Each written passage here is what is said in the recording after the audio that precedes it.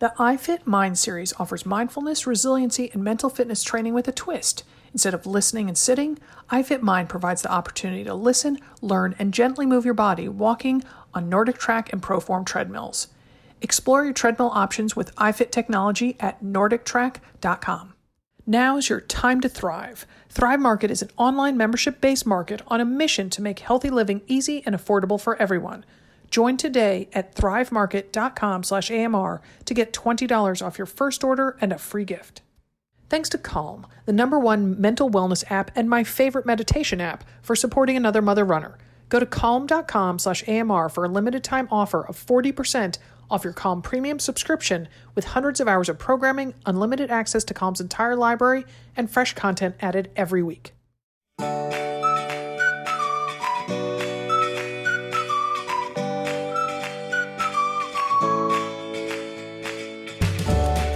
Welcome to another Mother Runner. This is Sarah Bowen Shea. I'm joined in studio by Molly Williams. Hello, Molly. Hi, Sarah. So good to see you. You too. You too. You were so smiley when you walked in my back door. Because you've been gone. I know. I've been gone. You went to NYC. NYC. What is it about you? Yes. It was definitely one of the trips of my lifetime. And you made it a quick one. You left on a Friday and came back on what? Tuesday? Monday. Yeah. So let's hear it for 3 cheers for nonstop flights. Yeah. So it was a very lavish 16th birthday present for my twins, John and Daphne. And so we went out to New York City, to Manhattan, and the main gist of the emphasis of it was to see the play Waitress, the musical Waitress. Mm-hmm. And also saw my 95-year-old mother and my brother and his wife who were visiting my mother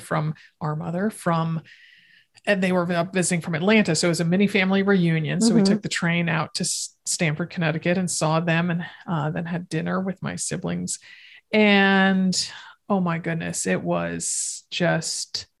exceeded every expectation I had. And you asked me, before, and I should say I used miles for the airline tickets. I got a really great deal on the hotel. It was definitely the tickets to Waitress that they didn't break the bank, but they came close to it. But hey, you got them. You got online right when they opened, right? I was procrastinating one Friday because the impetus for all this was during the pandemic, while school was still shut down, while it really was very lockdowny here in Portland, I said to John, again, my boy twin, I said, if you could do anything, if you could take any trip when this pandemic is over, what would you want to do? He said, I want to see Waitress on Broadway. And because my twins are very much into musical theater, as you know. Yeah. And so that stuck with me. So I put a Google alert on my phone and I thought, oh, maybe we'll go to Seattle to see it. If it comes to Portland, maybe Eugene, Oregon, we'll do something. And one day I was like, oh, I'm just going to Google Waitress, Sarah Bareilles, So found the Waitress website, and it was saying that Waitress would be one of the first 2 shows to reopen on Broadway, and that Sarah Bareilles, the pop star, was coming back to the show to be the star of it from when it opened, September 2nd, until like early October. So that was a Friday that I saw that. And I looked up, I saw, yes, I had more than enough miles on United, and my brain was spinning, but I was like, whoa. That is extremely extravagant. So I pumped the brakes, thought about it over the weekend. And finally on Tuesday, I was like, you know what? You only live once. You only live once. And what a momentous time to go, right? At the restart of Broadway with COVID, and you got to go to museums too. Yes, we did. And your mother is still with you, and you gave everybody a chance to see him. Yeah. I mean, every penny you spent, well worth it. Yes. Yeah. So, I mean, my twins hadn't seen their grandmother since the summer of 2018. So, and I told them before we went, I said, this may well be the last time you see grandma. So really, although you've been saying, I know your mom could go another 15 years, but you never know. We never know. Right. It's true. It is true. I go out there every time and I think, oh, she's going to be, 1 foot in the grave. It's like, nope. She's gotten stronger since the last time I saw her. Yeah. So, needs new shoes. Yeah, right. Exactly. I love my mother and she is strong as an ox. And So anyway, and then, with Hurricane Ida, people were, people out here in Oregon, we didn't know what the situation was out in the East. All we'd seen some things on the news, and everybody was like, oh, you're still going? Oh my gosh. Like, aren't you going? You're wearing boots, right? You're wearing boots. Oh yeah. How was the flooding? Non-existent. So where is it? Just certain guess sections? It must have been in New Jersey. Yeah. And I think it was I want to say, was it in the Bronx really bad, or Queens? Because you could ride the subway. I mean, that wasn't an issue. It wasn't even like there were a lot of puddles around. I mean, there was nothing. It wasn't like there were mud swells up against the curbs. Really? No sign of it. None. Some subway lines out, like you can't go here because it's underwater. Oh, we rode the subway a lot. Fish in the street. Fish in the street. Phew. No fish in the street. Well, okay, so they're recovering. I just thought before, and I thought, you know what? It's a big city. Like, they are the city that never sleeps. Like, they get stuff done. Yeah, and they need tourists to keep things going. So right. So that I will say the city was, relatively speaking, deserted. Okay. But I think that's because a lot, it was Labor Day weekend. So a lot of New Yorkers had gone away from the city. And so, our flight was early, arriving at Newark. We got into the city, no problem. And so then we go to see Waitress. We saw the matinee. And I tell you, Molly, if they had said to leave after 5 minutes, it would have been worth every penny to get there. Aww. It was, I burst into tears as soon as the curtains opened. Aww. And it turns out John started crying right then too. And there was just this sense of, this is it. We're here and everyone is here. This is working. This is, everyone in the audience had to show proof of vaccine or a negative COVID test. The entire audience was masked. And just, they came through it, and you hear about, how much the people who work every strata of Broadway had suffered. And I had forgotten that Nick Cordero, the theater actor who his prolonged battle with COVID, which he eventually lost. Right. He had starred in Broadway, in Waitress. That's so I guess on opening night, they did a tribute to him, a very moving tribute to him. So he was a young man. He was a young man with a family. And every COVID death is sad. Oh, yes, of course. But oh my goodness, Waitress, just every emotion. There's so much joy in it. There's so much delight. There's humor. There's sadness. There's tension. All the feels. I'm getting chills just thinking about it now. And we had great seats. And my kids had never been to New York City before. They've seen touring Broadway musicals, but they'd never seen something on Broadway. This is their dream. John, really, that is his goal in life, is to be on Broadway. And oh my gosh, just to be able to give that gift to them, it was incredibly moving. Yesterday, sitting at my desk, I was listening to part of the soundtrack and I started crying all over again. Yeah, that's great. So it was just great. Yeah. And we went to the Museum of Modern Art, which I adore, and went to the Metropolitan Museum of Art. We went to this fantastic temporary exhibit called Showstoppers that I'd heard about on NPR. That is all of these. I sent you some pictures. You sent me a picture of us swimming. It's what was it, a Picasso? Of a woman with this, and you can imagine what the Picasso woman looked like. And I was like, oh yeah, great. That's what you get from your friend. And I'm like, yeah, okay, nailed it. But I also sent you a picture from Showstoppers, which is all these costumes from stage and TV and movies, but then also interviews with a lot of these craftspeople who put all this together. And just the work involved. And the thing that blew my mind, you being a sewer, that they still use sewing machines from 1893, from 1910, this 1910 Singer sewing machine, because it allows them to do the fine work of making gloves. Yeah, that was amazing. I was so glad you sent that. Yeah. And what Jack pointed out, my husband pointed out, was, well, yes, and the women who use those machines probably had much smaller hands than we do. So, all these tiny immigrants with, little hands half the size of my, massive paws. And it was really moving, and it was great. So, Well, Yeah. art to me, like, going to the museum and seeing the show and seeing all the work that came in, and then the audience members, it just gives me faith in humanity. Oh, that precisely. we can come together and do such fantastic things and make beauty and like shared emotions. Band together, try to get through this virus, do what we need to do to keep each other safe and try to elevate each other, because all the art, has so much emotion in it. It takes you to different places.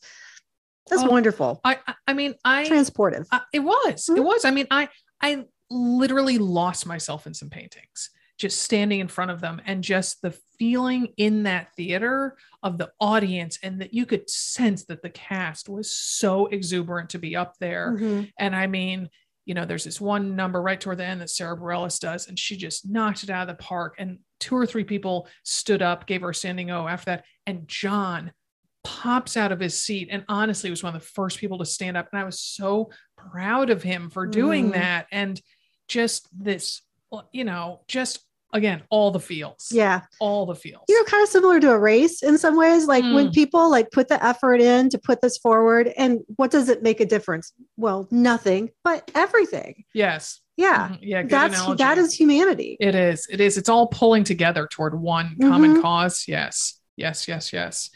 Well, Molly, I could talk about art and New York City and my kids and everything for hours and hours, but we will move on to the main topic, which is mindfulness and runners, and the surprising thing mindfulness and meditation can do for runners and other athletes, like hikers, like yourself, Molly. Our guest is Eva Selhub, MD, a Massachusetts-based physician, author, speaker, and consultant in the fields of stress, resilience, mind-body medicine, and working with the natural environment to achieve maximum health and well-being.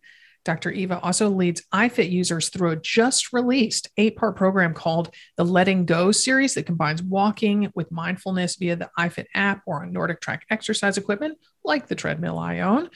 Dr. Eva will join us after this brief break. Stay with us. iFit is all about fitness and well-being, which iFit sees as a blend of physical, mental, social, and emotional fitness, a vision AMR totally gets behind. So we're delighted iFit launched an iFit Mind series with programming that offers mindfulness, resiliency, and mental fitness training with a twist. Instead of listening and sitting, iFit Mind provides the opportunity to listen, learn, and gently move your body, walking on Nordic Track and Proform treadmills. Our guest on this episode, the well-respected Dr. Eva Selhub, leads iFit users through a just-released 8-part program called the Letting Go series that combines walking with mindfulness.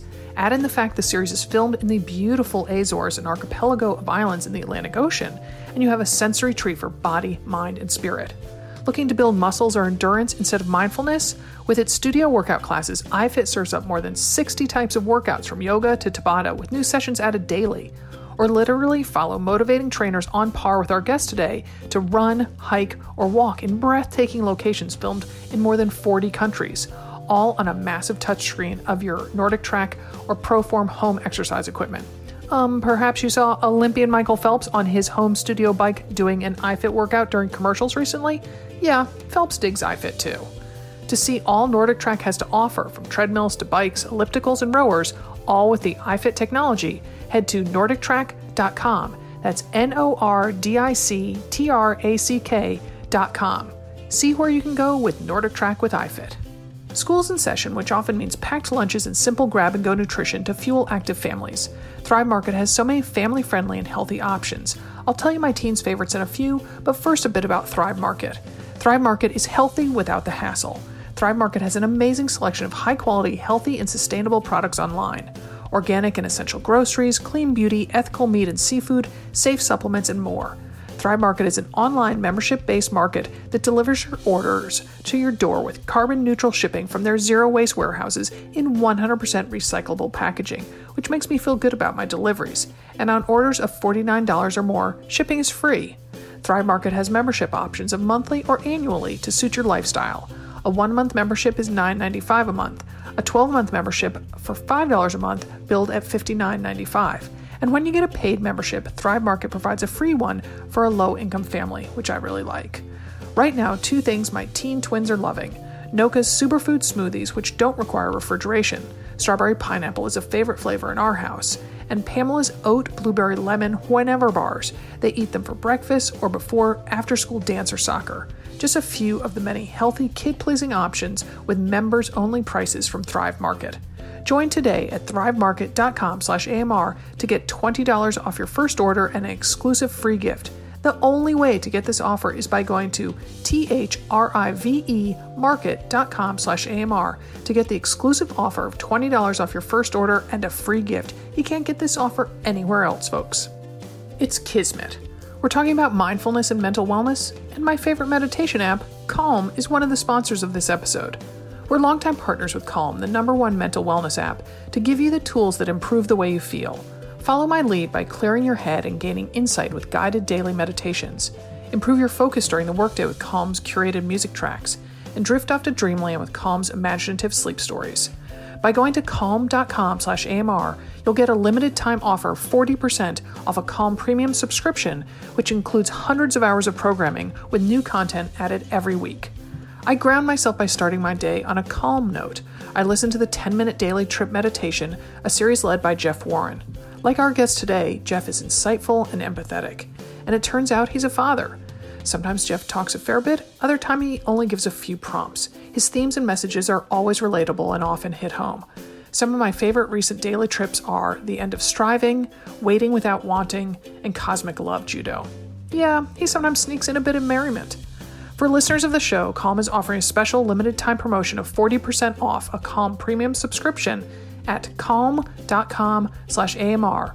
Go to calm.com/AMR for 40% off unlimited access to Calm's entire library. That's calm.com/AMR. Thank you so much for joining us, Dr. Eva. Thank you for having me. I'm excited to chat. Good. We are too. Yeah.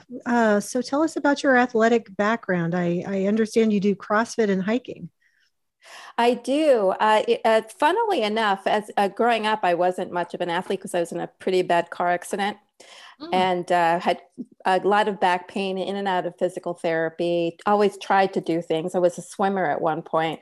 And for about 35 years, and this is one of the reasons I'm giving you this backstory because of the mindfulness aspect of it, and got into meditation and mindfulness and nutrition and psychological aspects of health, being healthy over 25 years ago. But the physical piece was lacking for me because I was in and out of physical therapy every time I tried to be physically active. And I finally joined CrossFit. I was scared out of my mind. I don't like to be bad at anything. And it was really scary. But the coach just had me do my own body weight for about a year. And then I slowly started becoming fitter and fitter and stronger and stronger. And also through my spiritual meditation practice, my core fitness was getting stronger. And lo and behold, about 4 years ago, I stopped having pain. And wow. Yeah. So, but of course I have to be really mindful. One of the things, like any sport, people, think that CrossFit is dangerous. It's more dangerous than any other sport when people aren't paying attention and don't have good form and end up getting injured.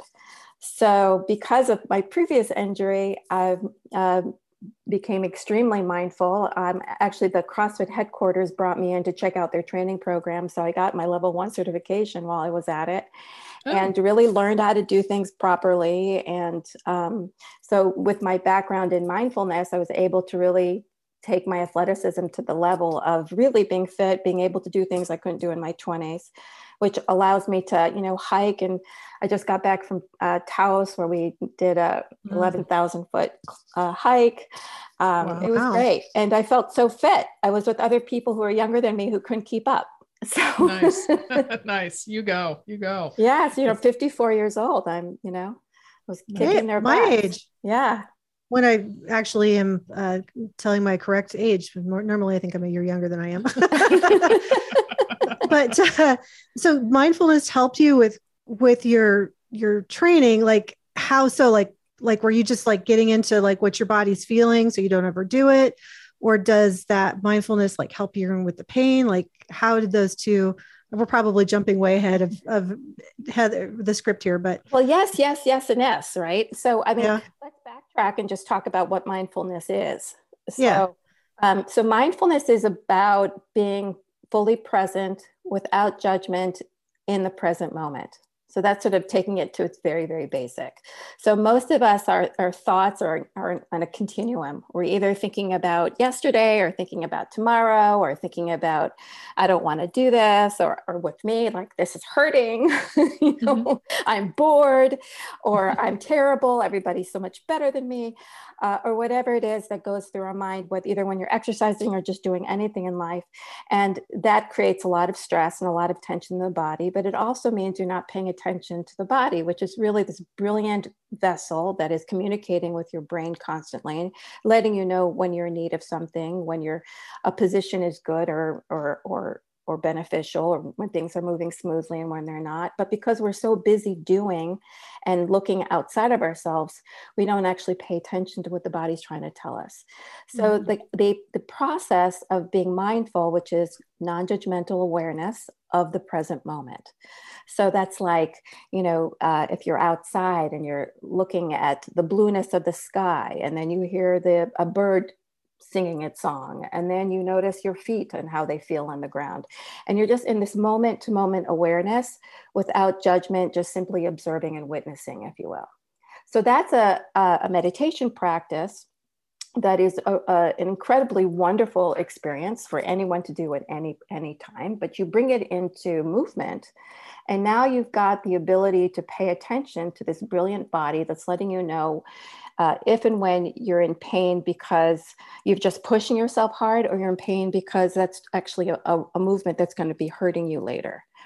So, or you're noticing your breath, or you're noticing how your feet are hitting the ground, and it's creating a rhythm and a meditation, as opposed to thinking about, oh, when is this going to end and when I'm going to get to that mile, right? So it's rather than focusing on a goal, on like the end game, you're in the present moment. So that allows you actually to go faster, to go longer, to enjoy it more, and also be more present so that you don't get injured.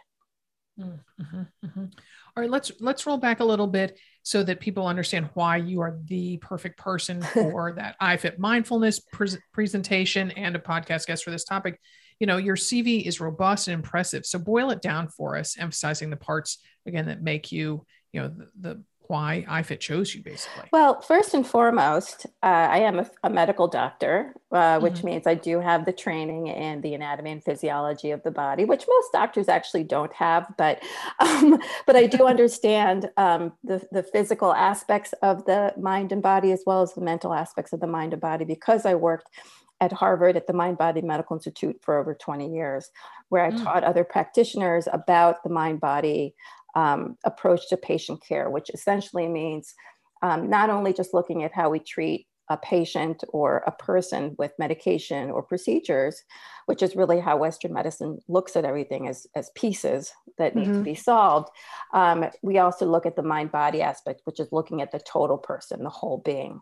You look at nutrition and exercise, meditation, the psychological aspect of health, social support, and so on and so forth. That's sort of the three-legged stool of health, which is, like I said, the mind-body piece and the procedures, and then there's medication. So those are sort of the things, how we bring those together. So I started doing that at 1997 in the mind-body field, as well as practicing medicine, and then left my medical practice in 2002 to pursue learning other healing modalities, working with healers, working with acupuncturists, learning Qigong.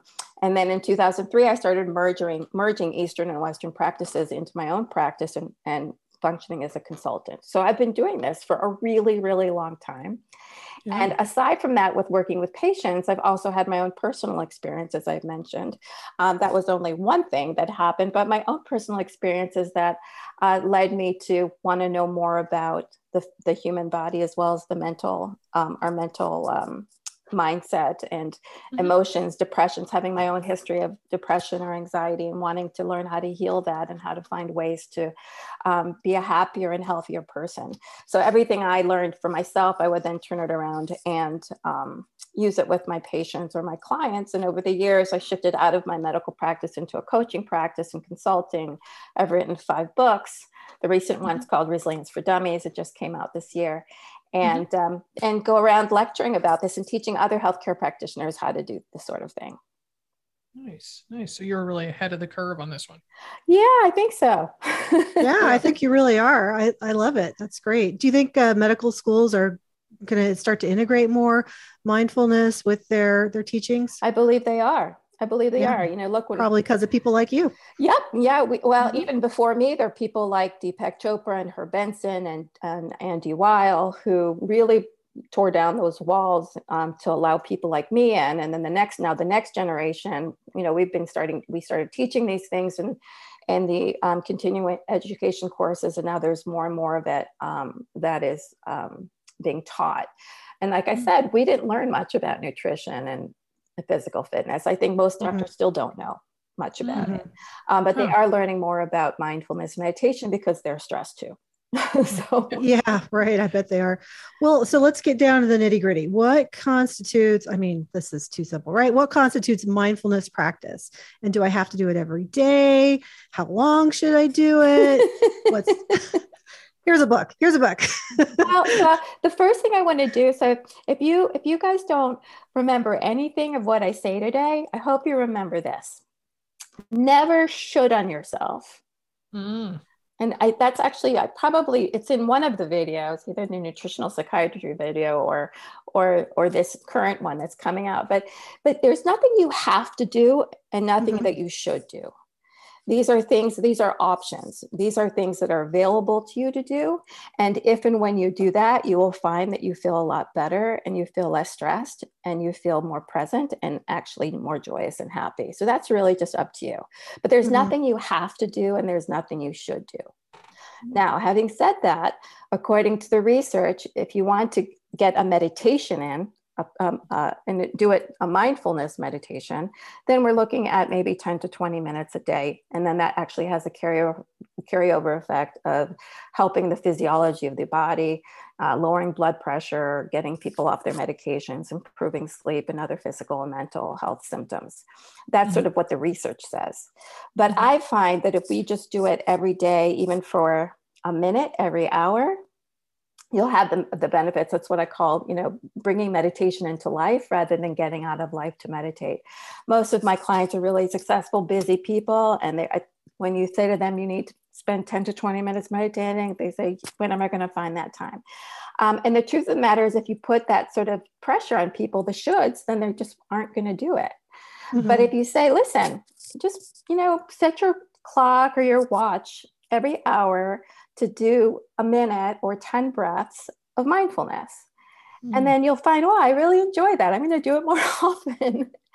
And then you're going to do it more often. And then you might do it for 5 minutes. And then you might do it for 10 minutes, on and so forth. But mindfulness, which, like I said, is the moment-to-moment awareness of being in the present moment, non-judgmentally, can be done anywhere, doing anything. And you don't have to sit and say Om or anything of that nature. You literally can do it anywhere. You can eat mindfully. You can take a shower mindfully. You can walk mindfully, which is what the series is about.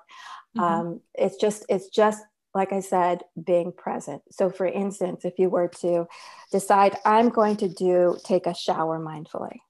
So you would just notice, how does this water feel going against my skin? What is the smell of this? What is the fragrance of the shampoo? Or how do the soap suds feel against my skin? So it's essentially bathing your senses in the experience of that moment. What do you feel? What do you see? What do you smell? What do you taste? And what have you? There's a wonderful research that's been done in Japan on a process called Shinrin Yoku forest bathing, which they've studied people basically walking for 20 minutes through the forest mindfully, which there's no end game. You're not in a rush. You're just literally, it translates to bathing your senses in the experience of walking in the forest. What you feel, what you see, smell, taste, the whole experience of just being there. What does the earth feel beneath my feet? Oh, look at these colors, and just bathing your senses. And that has been found not only to release stress, but to improve mental clarity and improve the immune system, even 6 months later.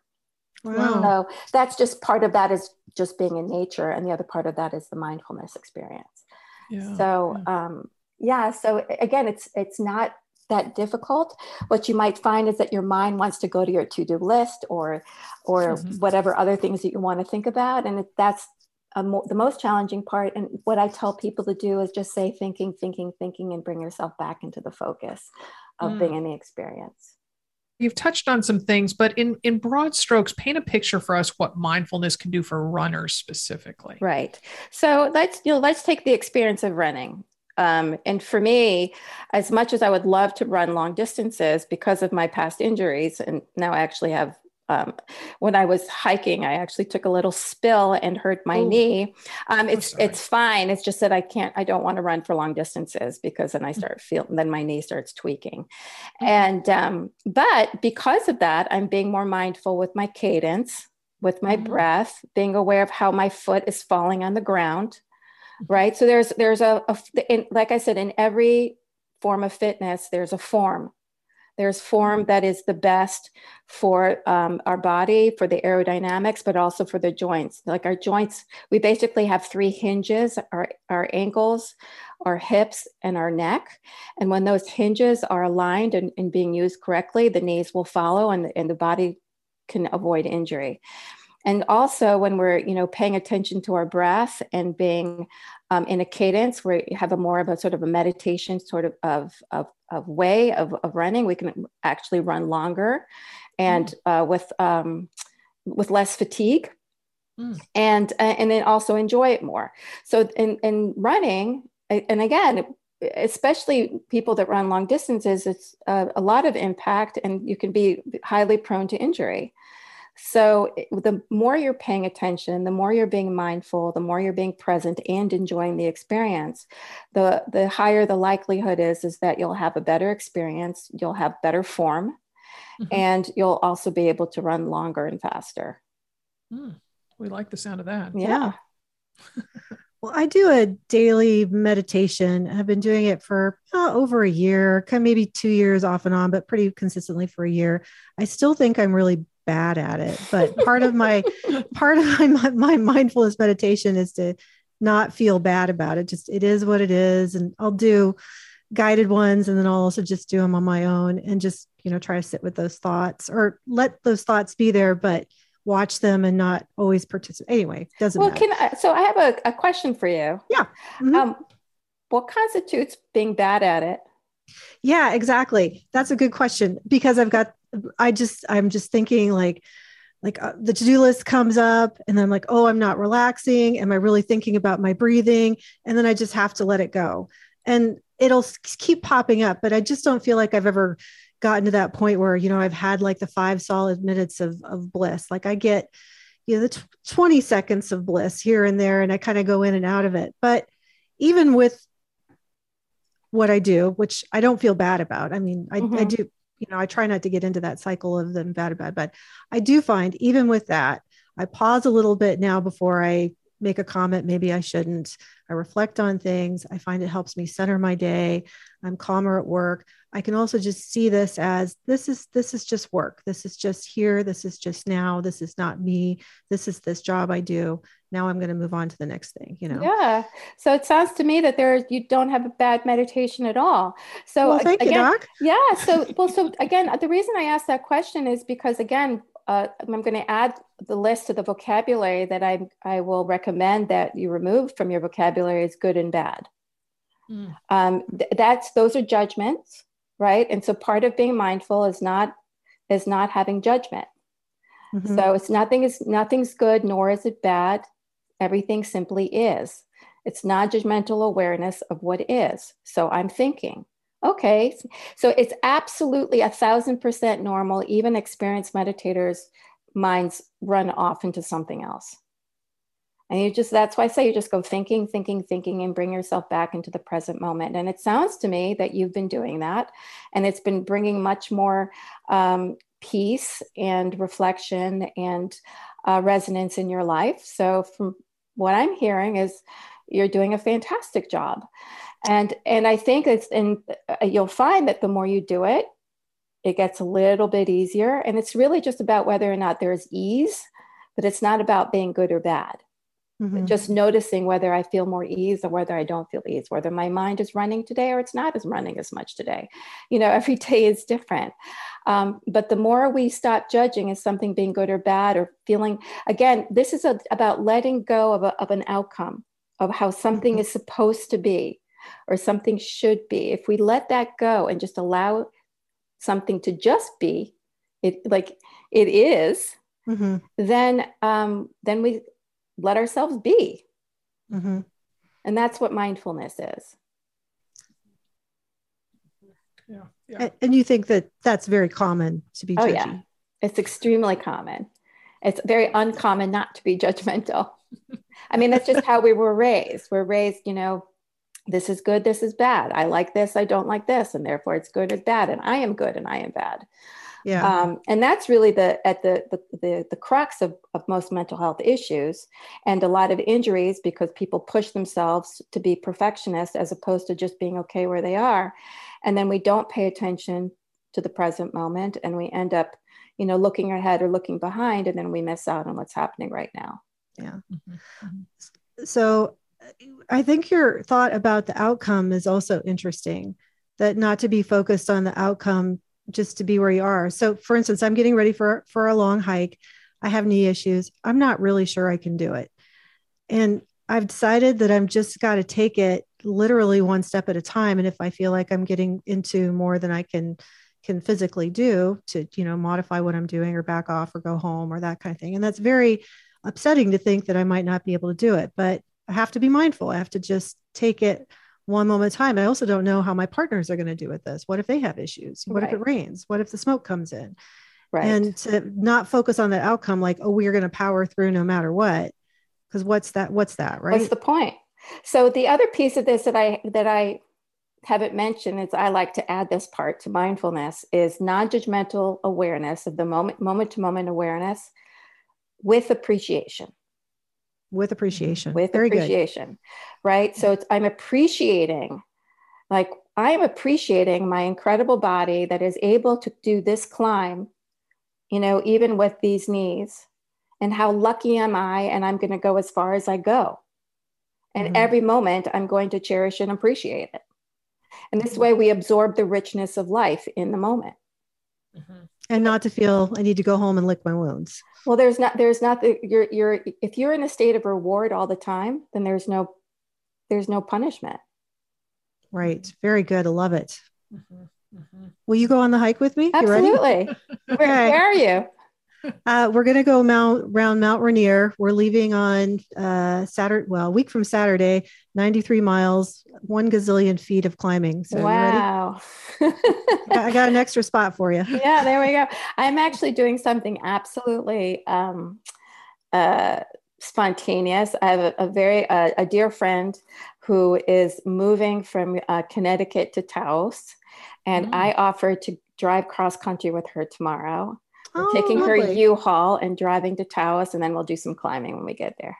Oh, that's awesome. Taos is such a gorgeous place. So beautiful. Just getting back from it, my first husband and I drove across country from Connecticut to San Francisco in 1988 to after I graduated college, to move to San Francisco. And we just kind of randomly stopped in Taos and ended up spending, 2 nights there or something. And it was just it.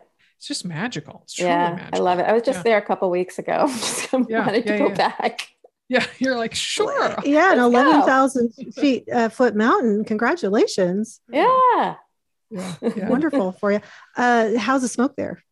When I was there a few weeks ago, the first couple of days we couldn't even go out, but then the winds turned and we were able to climb. So I don't know how it is right now, but it depends on the winds. Yeah. So hopefully they'll turn around and allow us to do some good hiking, but if not, we'll still enjoy it. So of course. Yeah.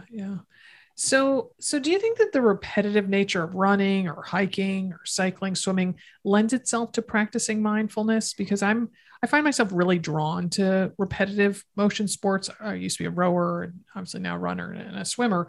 And I just feel that they lend themselves well to it. Well, they lend themselves well, certainly to meditation, because it sort of, swimming or what, especially because you're listening to your breath, but it's that repetitive motion. So what is meditation? It's the ability to focus, to have a central focus that is on a continuum, right? So it's sort of non-judgmental awareness of a repetitive focus. And that's what you're doing with a continuous movement. The other thing about mindfulness that comes into play, especially when you're doing sports outdoors, is that you have to be mindful of your feet, of the elements. So the treadmill or an erg is one thing, and you still probably, would become more meditative because you don't have to be as aware of your surroundings, like where you're putting your feet, if you will. But when you're sort of trail running or hiking, or you're on the water rowing, you have to pay attention to the elements. So it is important to be mindful, to be really, really present. I mean, and you want to think about like a Zen master, or, the crouching tiger, hidden dragon, those folks that they're completely centered, and they're able to just move with the flow of the environment. So you want to be like water, which, doesn't resist change, or when it comes up to you, just learn how to move around it and move and go with it. So yes, especially when, there's, several aspects to what I call the mono fitness, which is, doing one type of activity. That in itself can be a meditative practice. And then especially when you're outdoors, really need to be mindful of your environment. That's lovely. So we all know that a race or a tough training session, that we encounter discomfort. Some might even call it pain. So how can mindfulness or meditation help us meet that discomfort and perhaps not get hampered by it? Because I know that when I have a big race and I have a big goal, I fret so much about like, oh, but it's going to hurt. It's going to hurt. And I try to reframe it as discomfort and tell myself that, oh, okay, that's good. That shows I'm working hard enough. But then moving toward that discomfort instead of backing away from it? Well, there's a couple of ways of looked at. First of all, I think mindfulness is really, really important to be able to distinguish between the hurt of pushing yourself and the hurt of actual injury. So that's really important to be attuned to that. I mean, I know some people don't care and they just want to win. And then they're like, I don't care if I never run again. But again, for me, mindfulness came in. I remember the first time one time and there was for me a lot of psychological trauma around the pain, because I would always have to get pulled out. My back would get this tweak, and do I push through it or do I stop? And for most of the time it would stop me. I would have no choice. And I remember the very first time I was doing a heavy lift and I felt this little tweak, and I thought, oh no, here it is. And I just was mindful to it. I talked to my body, and I said, is this an injury, or is this me just, feeling tired?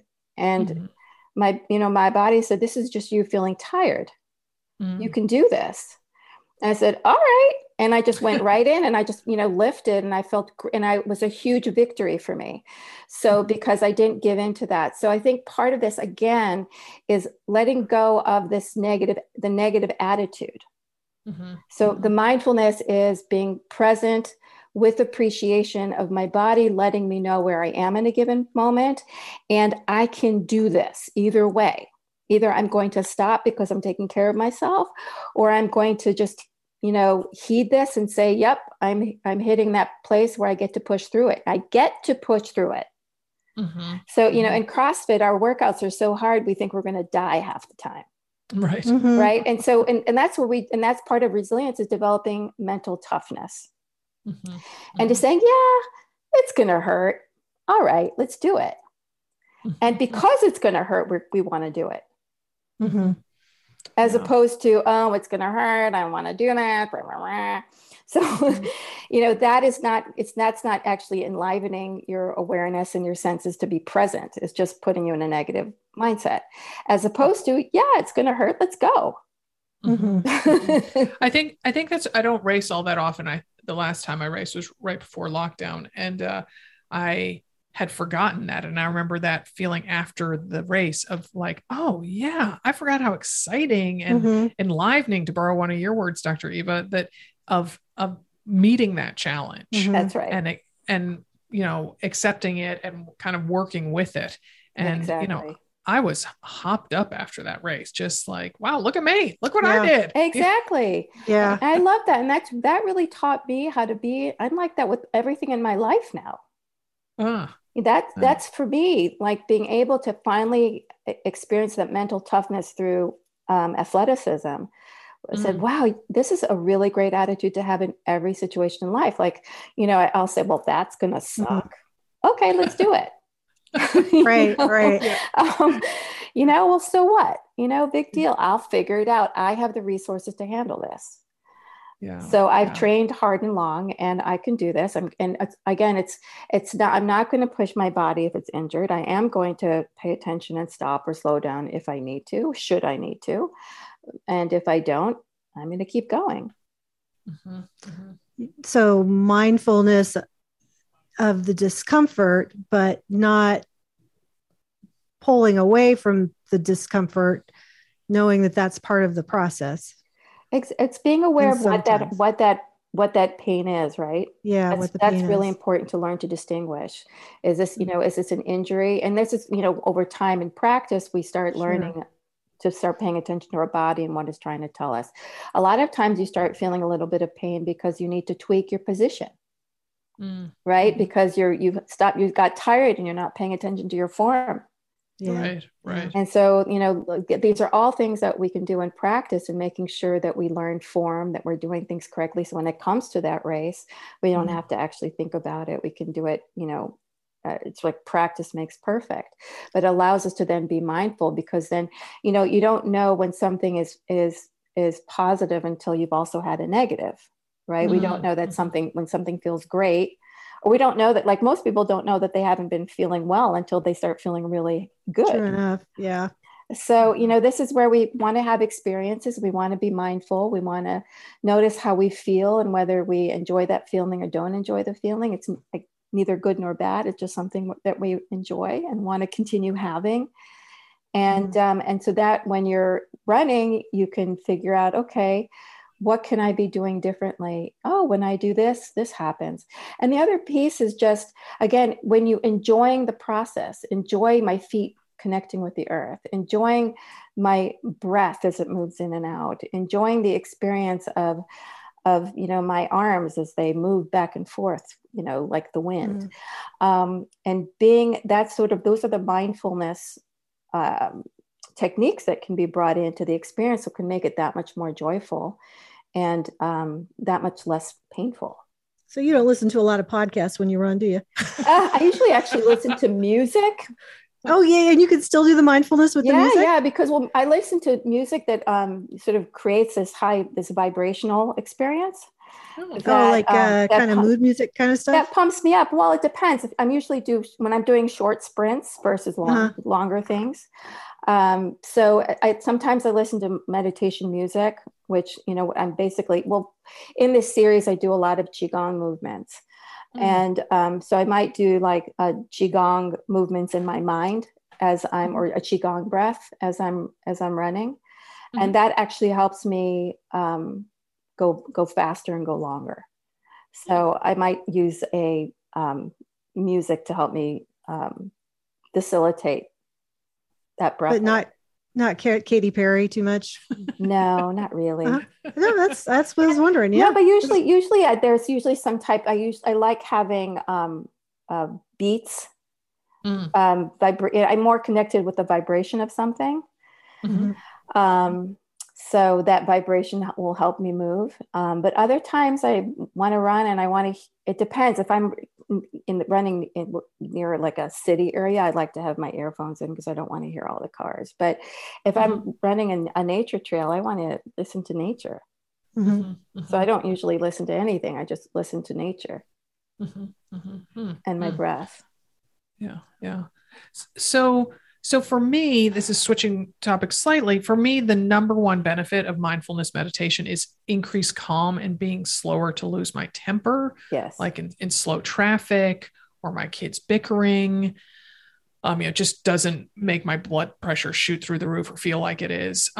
So can you talk a little bit about how mindfulness can create new neural pathways and produce different emotional outcomes because of it? So this isn't, you alluded to it earlier when Molly was talking about how her mindfulness practice or meditation carries her through the rest of the day. But I just find it so intriguing that you have immediate benefits, but then you have long-term lasting benefits. Yep, absolutely. So one of the things to keep in mind is that mindfulness, again, is non-judgmental, moment-to-moment awareness. And like I said, with appreciation, I add that in. What happens is you're looking at life and everything around you, your thoughts, whatever is happening objectively. That's a really key word. You're witnessing objectively. And I'm saying that sort of slowly, objectively, is because when we get upset about something or even super, super happy, it's because we're taking something personally. It's not, we're not being objective. And so when we're triggered, the stress response is activated. We go into lizard brain versus higher brain centers. We go into behavior patterns that are connected to that stress response that will enable us to feel better, whatever maladaptive behaviors we've developed over the course of our lifetime. And those are the patterns that will continue. And then, of course, when we feel hurt or upset, or when somebody's not paying attention to us, or we feel disrespected, or whatever that is, that causes a strain on our sense of value, we react, and we react negatively, which then creates more of a stress response. And you can actually, I can do an exercise with you right now, a mindfulness exercise of just being aware of how that feels. So if you were just to close your eyes and just for a second or two, pay attention to your chest, just notice the sensations you might be experiencing in your chest. There's not a right or wrong, you're just observing, so we can do some contrast. Whether your chest feels open or closed, relaxed or tight, heavy or light, and be aware of the breath as it moves in and out, whether it feels smooth or tight or short or long. Again, there's no right or wrong. You're not trying to do anything. You're just observing, because I'm going to have you think about something that causes you stress. So something you're worried about, maybe you're worrying about your hike, or you're worrying about your race, or you're worrying about a child or a spouse or a parent or COVID, whatever it may be. And allow your thoughts to go to something that you're stressed about, angry, fearful, anxious, whatever it may be. And notice what happens to the chest and what happens to your breath.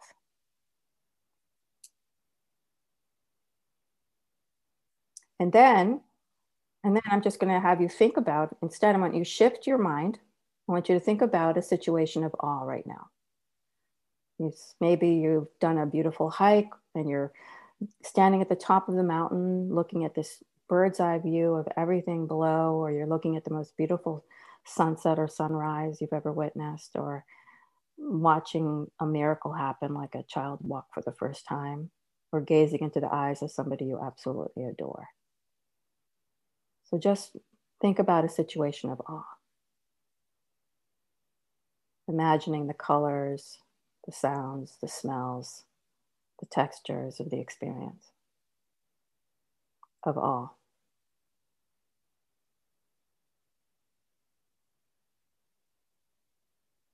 And notice your chest, notice your breath.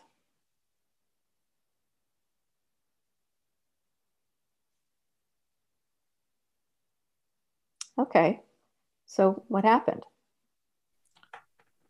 Yeah, when I thought about the stressful situation, my breathing became shallow, became quicker. Felt my chest sort of sink in. Yeah, and my center breathing moved right up into my chest versus going down deeper. Yeah, I felt like kind of pain at my diaphragm, like it's tense. So every time that you guys worry or stress or have any negative thoughts, that's the physiology that takes place.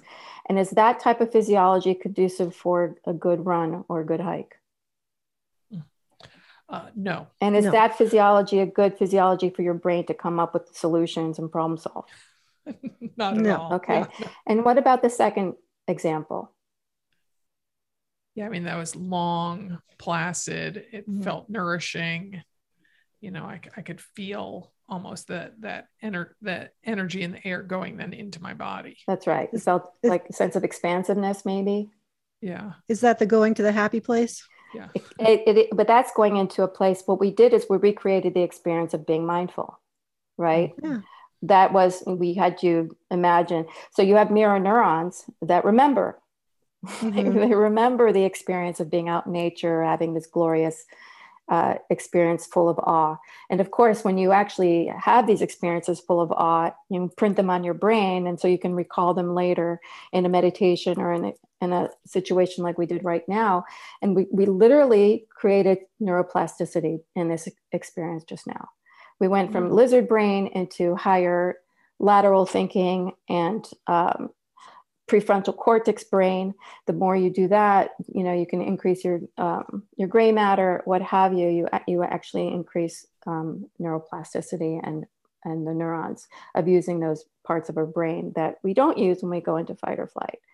So you not only are you now better able to problem solve because you have more neurons involved, but you're also going to be more calm and be more capable of connecting, communicating, and also feeling better when you're exercising. That was great. Yeah, really simple. Yeah. How do you suggest a runner begin a meditation practice? There's a lot of there's so many things out there that people can do. There's the all these apps that are available for people. There's Calm. There's the 10-minute, can't remember what that's called. Meditation timer. Yeah, there's Insight, the Insight timer, I think also. You can go to YouTube. I've got several guided meditations on YouTube that are 10 or 12 of them. They're available for people for guided meditations. So that's really, I think, a simple way is just to try different types. There's visual imagery, there's chanting, there's mantras that you can do, transcendental meditation. There's mindfulness meditation, which is a practice. You can pretty much Google anything and find it online. And then if you find that you like it, you can, go deeper into it. Do programs. Of course, you can watch iFit. There's a bunch of it on iFit now. I think those are really simple ways to get started. And if you really like it, you might want to work with a teacher or take a class. So there's a lot of options nowadays. Yeah. Do you think there's a benefit to meditating in a group? I think so. I think that everything has its benefits. I find that when meditating with a group, it's that much more profound. I think it also, depends. I mean, if you're somebody that doesn't like being in groups, it could be not beneficial for you. But I find, especially with the kind of work that I do with people, when people are feeling calm together, their hearts are open, there's something that happens with the energy that heightens it and makes it that much better. That's awesome. All right. Well, before we let you go, you do have to make us envious for a moment. From the photos I've seen, you got to travel to the Azores to film the iFit session. So you got to share a few details with us, including I think that isn't the Azores where planes used to stop when they couldn't make it all the way across the Atlantic? So I live in New England. And I did not know that there are more Azorians living in New England than they are in the Azores. Oh, yeah. Yeah. So there's a lot of them when there was some economic downfall back in the 50s, I suppose, a lot of them, and it's only a 4-hour plane ride, flew over here to the East Coast. And it's interesting because I was actually I just got notified that the series just came out. So I went and looked on my app and I was watching the first intro video. I was like, oh my God, it looks so amazing. I'm so excited. I miss it so much. It was spectacular. We were so lucky. Before I came, it was, I guess, raining like crazy, torrential downpour. And I said, it's going to be fantastic. Whatever happens, it's going to be fantastic. And it truly was. The sun was out every day. We had a little bit of rain here and there, but other than that, it was amazing. It was lush and beautiful. The crew was fantastic. We went to so many different places. Yeah, I saw a big lake, deep blue lake was behind you in the picture I saw. It's actually, there's two lakes. There's a green lake. They're right next to each other, a green lake and a blue lake. And the other one's green because it has more algae. Oh. And they're right next to each other. It's just the blue. And there's a myth about it that, there was a prince and a princess. One had green eyes, one had blue eyes, and they weren't allowed to be together. And so, when they died, their pools of their tears created these lakes. The blue and green. I love it. Yeah. We went to this incredibly beautiful tea plantation. This place called Furnace, where literally there's furnaces coming out of the earth. It was just powerful nature. It was just an incredibly powerful experience being in nature like that. It was amazing. And the thing about iFit is it translates so much of that. The big screen, it's so, when I use it on my treadmill, I feel like I am there. I feel I have been to Croatia thanks to iFit. So, well, absolutely. And that's what I was saying about the mirror neuron. So there's actually a benefit to exercising in nature. We call it exercise squared. It's like mindfulness. Nature has unseen elements that help you feel at peace and happy, and you don't actually notice that you're as tired or in pain. So you do enjoy it more and run longer. And so the benefit of these iFit series is that your mirror neurons are being activated as you're looking at this incredible scenery. It's gorgeous. It really is. It really is. Well, thank you for sharing your wisdom and your experience and yourself with this. This was really wonderful. Thank you. Thank you. This was a fun conversation. I enjoyed it. Thank you. And you have a great trip. Thank you. So your road trip. Woohoo. Thank you. And you both have fantastic races and hikes ahead. Enjoy every moment. Thank you. Thank you. Bye-bye. Bye. Oh, well, Molly, do you feel, a little less trepidation about your hike now? Yeah, totally. I just feel like I'm just going to take it one moment at a time. What'll be is going to be. I'm going to enjoy the whole process. It's kind of like I put my bags down. Huh. Took that weight off. I'm going to probably save this on my phone and listen to it if I need to, just to hear her again. And I'm definitely getting her book. Well, This was wonderful. Oh, good. Oh, good. You look very delighted, Molly. Yeah. That's very heartwarming. Thank you. Thank you. All right. Well, to put faces to these voices, please follow us on Instagram, where we are at The Mother Runner. Maybe I'll have Molly send a photo of her hike and we'll share that however far it gets on our Instagram, or with her car in the background. Yeah. So again, on Instagram, we are at The Mother Runner, and we'd appreciate the follow. Our podcast today was produced in Portland, Oregon by Alex Ward from Sounds Like Pictures. Many happy miles.